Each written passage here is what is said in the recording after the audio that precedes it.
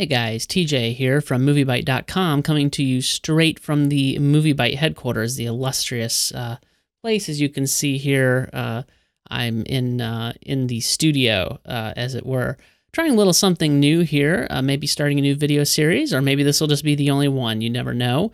But I wanted to do a video review of Ender's Game, and maybe we'll do some reviews of some other films if this works out okay. My inclination is to have a studio to do it in, since I was a film professional before, working in indie films, but I don't have those things. I have this. So this is what we're going to go with. So I'm going to play the trailer for Ender's Game. You'll hear that kind of low in the background, and I will talk about the film throughout the trailer. So here we go. When the aliens first invaded, they nearly destroyed us. So Ender's Game, I really enjoyed Ender's Game quite a bit. I did feel like the pacing was a little bit off, though. It was a little bit rushed, and I say that as someone who, when I started hearing about how rushed it was, I didn't quite believe it.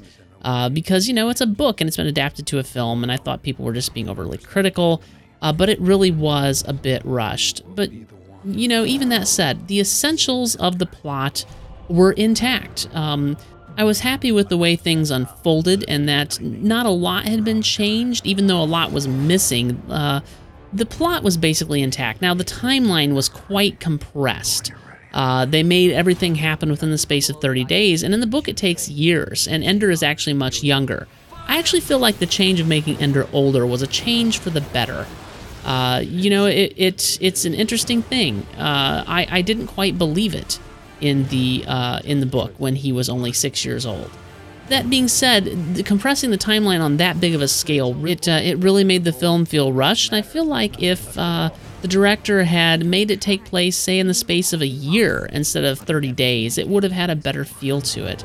On top of that, things were thrown in that didn't need to be thrown in, even though they were in the book, like the enemy's gate is down. It's a big concept in the book, but it's never fleshed out in the film. It's only thrown up and mentioned once as a throwaway line, and that sort of bothered me. But I did enjoy myself. That's kind of the paradox of this thing. I enjoyed the film, and I think that despite many of the problems I had with it, the film is worth watching. So in some ways, I do feel like Gavin Hood really could have done better in choosing the elements that were in the film, because you can't put every element from the book in the film. And I feel like he spent time on things that weren't quite as important. But ultimately, I enjoyed the film, and I think it's worth watching. I give the film 3.5 stars. Could have been better, could have been a lot worse, and I'm looking forward to see if maybe any more films will come out of this series. We'll see. We'll see how that goes. Well, this has been a short and sweet video review of Ender's Game. We'll see if we have any more of these coming in the future.